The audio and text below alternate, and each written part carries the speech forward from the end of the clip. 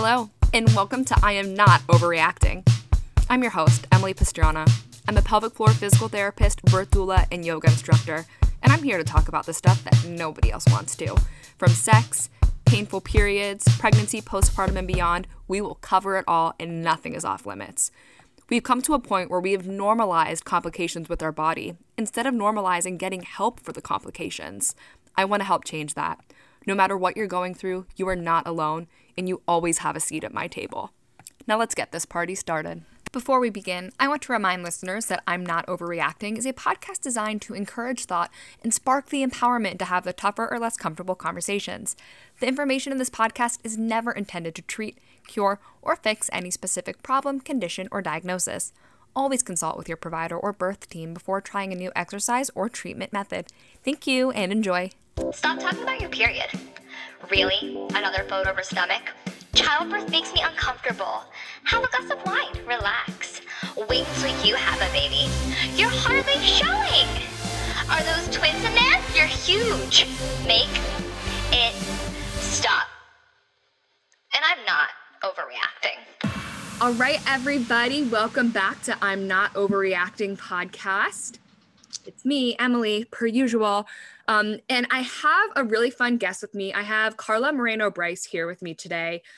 I'm going to let her tell you what she does and who she is because, guys, I'm so fascinated. I'm so excited. It's personal for me, and I hope you learn a lot. Carla, welcome. Tell us about yourself. Well, thank you, Emily, for having me. It's a pleasure. I am a registered dietitian. I follow a vegan lifestyle along with my 2-year-old daughter, Camila, and my husband, Luke. And I'm also the founder of vegan.kids.nutrition on Instagram, which is where you can find me. And my mission really is to empower vegan moms to help guide them in feeding their infant, toddler, and or child a healthful vegan diet to support a proper growth and development. And so as a vegan mom myself, I can relate with a lot of challenges that other vegan parents go through in this journey. And so I'm really here just to be of support and a resource to other parents who choose to raise their kids on a vegan lifestyle too. That's so amazing. And like I told you before we even started recording, most of my followers and listeners know I'm a vegan myself. My husband is a vegan as well. And one of my, concerns I think of actually quite often is how do I do this with a child? Mm-hmm. And I found your account and it was like, she exists. I'm so excited. And something I always let my listeners know too is, while Carla and I certainly believe in a vegan diet, we understand it's not for everybody and we're not telling you all you have to be vegan. But, and this is going to kind of carry us right into where we're going, we're moving into a very veg curious world. Right.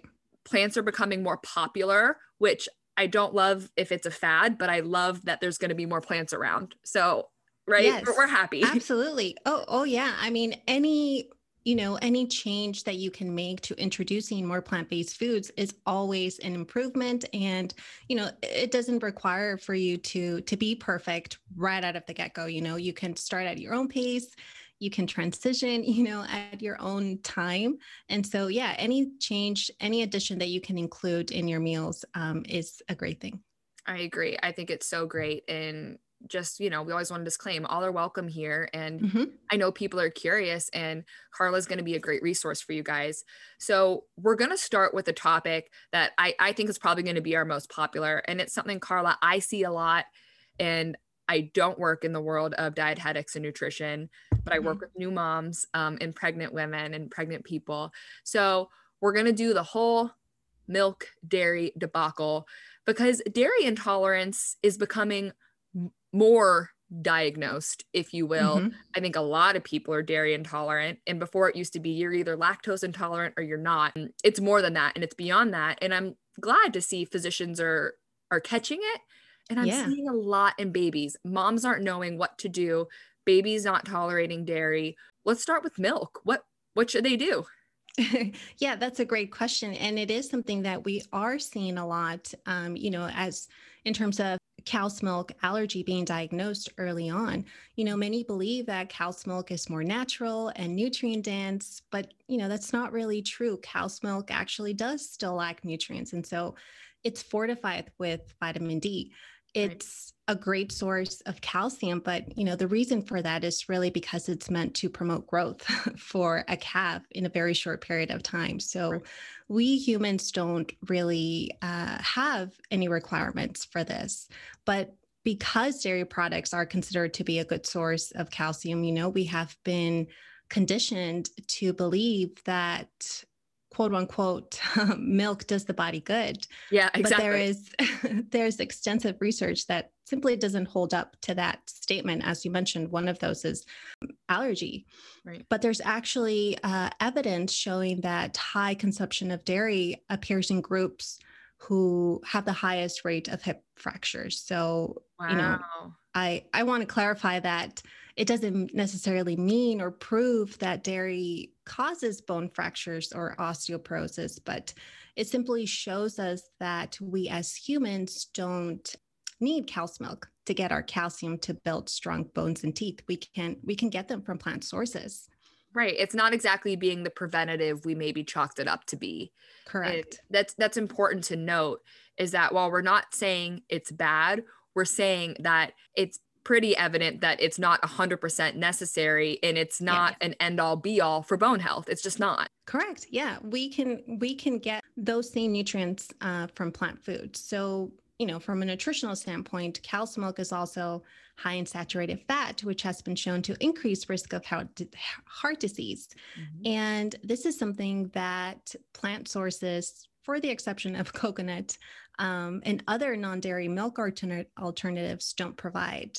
That's so important to know. And okay, so it takes us right into a question I get a lot, and I am not fully equipped to answer, and it is, which milk is best? I'm getting the most questions about pea protein milk. With I'd say almond milk in second. I think almond milk is very accessible. Mm-hmm. Almost all stores have it. So I think it's really easy to grab. But the pea protein is becoming a little trendier. And then we have a lot of other choices. What do you think of all those? Rank them. Yeah. I love that you introduced this question, because, that a common question that I get from parents is what plant milk is most appropriate for their growing child. Right. And, I do want to touch base into the pea-based milk and other sources, but, just to answer really quickly here, the most appropriate plant milk that supports growth is unsweetened fortified soy milk. Now, nutritionally speaking, that's because it's the most comparable to that of breast milk. And so soy milk, compared to other plant milks, does provide appropriate ratios of fat, calories, carbohydrates, and protein. Okay, it's more well balanced. Yes, it is. So for the first time, unsweetened soy milk is actually part of the American Dietary Guidelines for 2020-25, which is something that has not been seen in the past. And this is actually a great thing, because it shows us that we're making progress towards accepting soy milk as a plant milk that can support optimal growth. And I say that because often parents question about the safety of soy foods. Yes. They question about the issues of hormone and or breast cancer. And so many parents, and I'm sure you've probably encountered this with them, that they have read, heard, or even personally been recommended by healthcare providers to avoid the use of soy because of its hormone effect. And although research is limited on this topic, there is evidence that really indicates that soy does not affect hormone levels in children. Right. I've read them. Yeah. It for what we know, it does not. Mm-hmm. Yes. Right? Correct. Yeah. Typically this concern is related to breast cancer or early menses in girls. Right. But, there's a study in the Seventh-day Adventist that looked at, over 300 girls showing high intakes of soy protein foods. And to them, high intake was probably around 24 servings per week. And there was actually no association with early menses. And that's a lot per week. Yes, it is. Yeah. I mean, just to show you kind of a reference, the appropriate servings of soy foods would be 1 to 3 servings per day for a child. Sure. Yeah. And the reason why soy milk is also most appropriate is because soybeans are a very nutrient dense plant food. They provide nutrients like folate, iron, and potassium. And so they're actually higher in protein and fat compared to other legumes. So for any parent feeling confused about what plant milk to use, it's choose unsweetened fortified soy milk. Now, as far as pea-based protein, that one is also an appropriate alternative. It does provide adequate calories and protein compared to other plant milks. However, it does lack carbohydrates. And so, it's not as well balanced as soy milk. Okay. And so for that being, just for any parent choosing a pea-based milk, it's just making sure that the diet is appropriately planned and well balanced to make sure that those carbohydrates are met from other sources of food. That's really helpful because there are, from leaving the like taboo kind of fake stuff about soy products, some people do have a soy intolerance, just like a dairy intolerance. And so I have had some of those parents asking the question, even if they know soy is best, they don't know what to do because their little ones may be gassy or not handling soy well for whatever reason. So would you say pea would be your next level down? Would that be your second choice? Absolutely, yes. Pea. Great. So it would be soy, pea, and then the third one would probably be oat-based milk. That kind of brings in another quick question then. I love oat milk. That's when I'm putting anything in my coffee. If I drink it, it's oat milk. I like it. But notice we have not said almond. Correct. And I think that's tricky because, like I said, it's strictly opinion based. I don't have any literature on this, so feel free to correct me. It seems to be the most widely used non-dairy milk. I mean, yes. Almonds everywhere. I don't necessarily know why. Almonds are pretty expensive. It's not like it's the easiest to make. I'm not sure why, but it's everywhere. From a nutritional standpoint, is there ever a time you recommend it? It doesn't necessarily mean that you cannot use it in a child's diet or in your family's diet. You can certainly use it in recipes, in baking goods, for making hot cocoa, for coffee. Sure. But as far as supporting a child's growth, it's not the most appropriate plant alternative. It's good to know. I think that's important for people to hear. It's important for me to hear. I wouldn't know if I were to. So that's so helpful. So, okay, good. Looking at that, guys, what we're hearing is, I'll just recap it. Number 1 would be fortified soy milk. Number 2 would be a pea-based milk. Number 3 would be oat milk, which I love. So you have options, you guys, but what's important, what Carla said, is if soy is not for you, just remember the carbohydrate component of soy is not going to be included in your pea protein-based milks. So making sure the diet stays well balanced with other things is so important. Yes, that is really the key. And that I'm glad you mentioned it now because, just making sure that the diet is well planned, appropriately balanced, includes a variety of foods, is really the important key to remember when feeding a child. That's great. That's so useful. I knew I'd learn so much from you. This is going to take us to our next topic, and it's kind of vague. So we'll just see where we go. And if we have to rein it in, we will. But when it comes to introducing more plants, parents know, we all globally know plants are good and we should be eating more of them. Even if you don't want to be vegan, we know more plants are better. So that's pretty universally known. So when it comes to introducing plants to your little, there's a lot of things to consider. There's texture, nutrient density, sweet, salty, fruit, vegetable. It's overwhelming.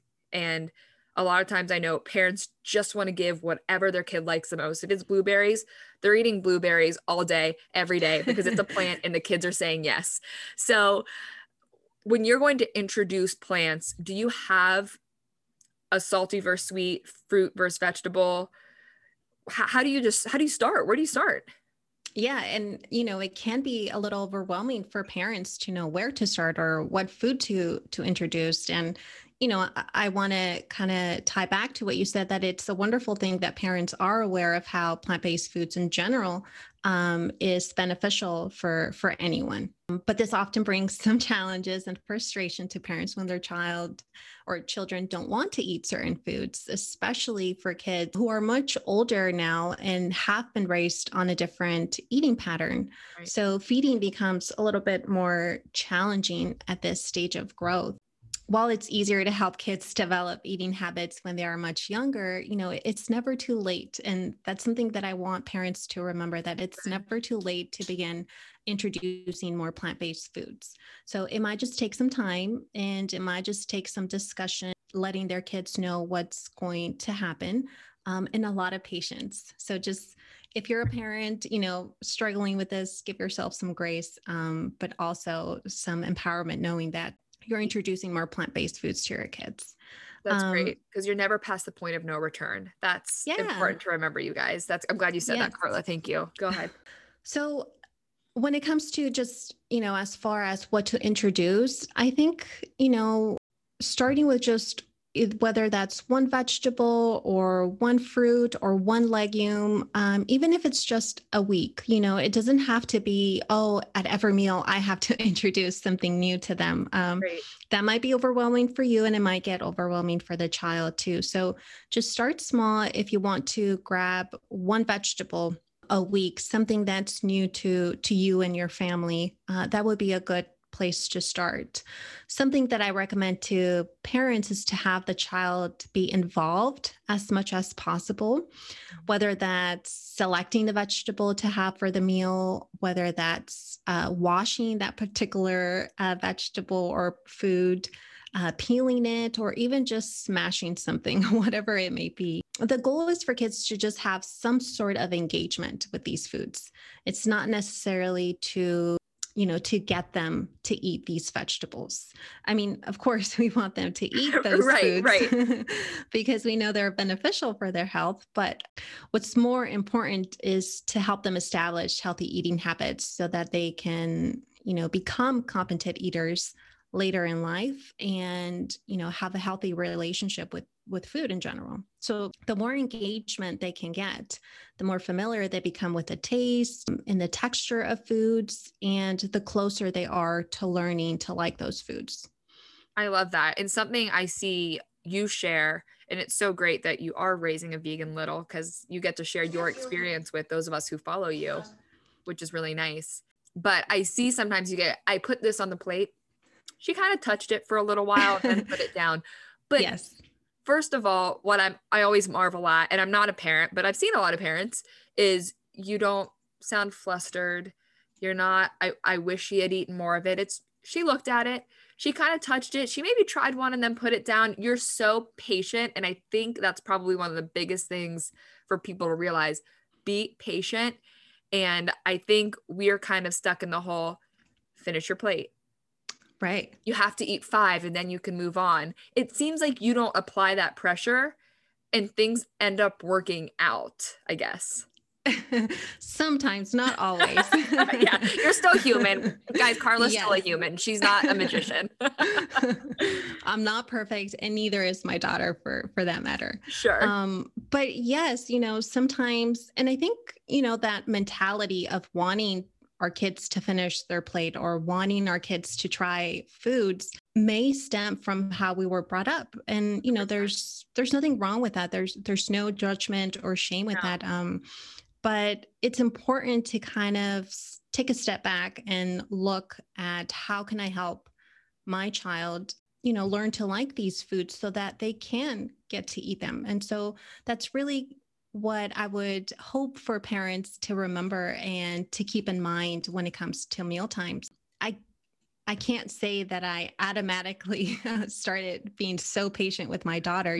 There were definitely times where, I was anxious and frustrated that she wasn't eating her vegetables, even though they were right there. But it's important to kind of remember that a child, eating is really a skill that children need to learn. They are intuitive eaters, meaning that they are aware of their hunger and they are aware of, their environment. But at the end of the day, they still need to learn how to eat these foods. And, how they can get to do that is by becoming more familiar with them. So if your child, doesn't want to finish their plate or doesn't want to try their vegetables, I know that it's okay. It's okay if they don't want to eat them. It's okay if they, don't want to finish them. If you notice that they touched them and they moved it out of their plate, if you notice that they kind of just move them a little bit with their fork or, another utensil, that is a win because they're getting some sort of exposure and engagement with their foods. And so, the more you can introduce these foods, the more they can be exposed to them, the more they become familiar with them, and the more likely they'll get to eat those down the road. Absolutely. I love what you said. There was so much value in there. I'm trying to make light bulbs in my brain go off to try to keep them all. But first of all, I love how most recently it's a win if they're exploring their food. And I don't know that enough people realize that. They would maybe look at, they just kind of push it around their plate as a disappointment. And what you're saying is, no, you learned something and your child learned something at that experience, which is so empowering and wonderful to know. And it really turns this positive spin on something that a lot of parents might feel frustrated about. Yeah. And then the tip I also really loved is be a part of the preparation or smashing or even picking things out at the store if your child is old enough to maybe participate a little bit. Participation, all of those things are leading to healthy eating. It's not necessarily just putting it in your mouth and eating it, Right. Yes. Yeah. That's amazing. So we are almost there. We have one more topic that is so horrible of me to put this pressure on Carla, but I like to do it to my guests. And we're gonna tailor it for her. I'm not gonna be quite as general as I usually am, but picky eaters, they exist. I'd say they overwhelmingly exist. Oh yeah. And I want to know, what is the one-ish tip or fact or advice you would give to a family struggling with picky eating? What do you wish they all knew? Well, I think it's a couple things. I think one, all kids go through some sort of selective eating where they choose to not eat certain foods. Like that is typical for all children. And generally we see it around the age of 2 when they get to be more aware of their food and their eating style. And when they're not growing as fast as they were during infancy. And so the other thing is it's really all about exposure of foods. The more you can expose your child to different textures, different colors, different tastes, different flavors, that's going to really help a child, want to eat more of those foods later on in life. And so the biggest thing that I would like for parents to know is that you as a parent don't have to take on the pressure of getting your child to eat those foods.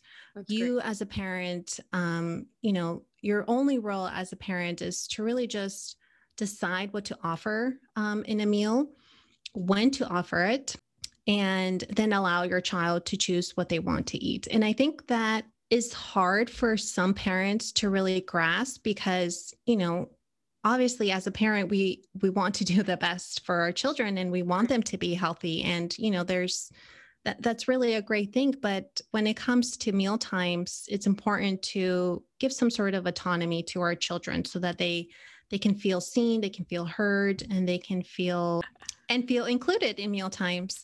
And so if you can just remember that your job as a parent is really to decide what to serve for a meal and allow your child to choose what they want to eat from what you served, that's going to really help with meal times in letting them be successful.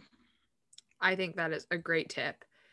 It made me think of one question, and I don't know if you can answer it quickly. Sure. If you cannot, don't worry. But it does make me think of one more question that maybe you can answer for us really quickly. Is there an easy way to tell between I don't like that food or I just don't feel like trying it yet? Because of course, there are some foods we just don't like. Right. Is it hard to tell?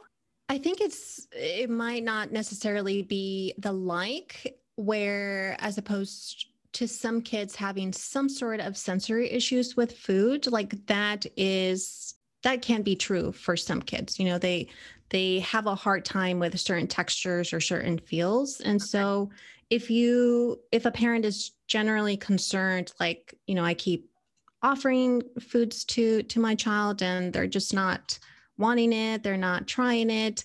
If you're overwhelmingly concerned, I think that's a time to seek guidance and assistance with that.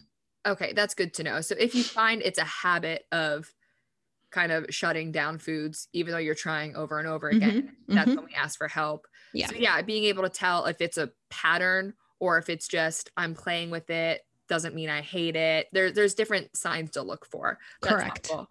Yes.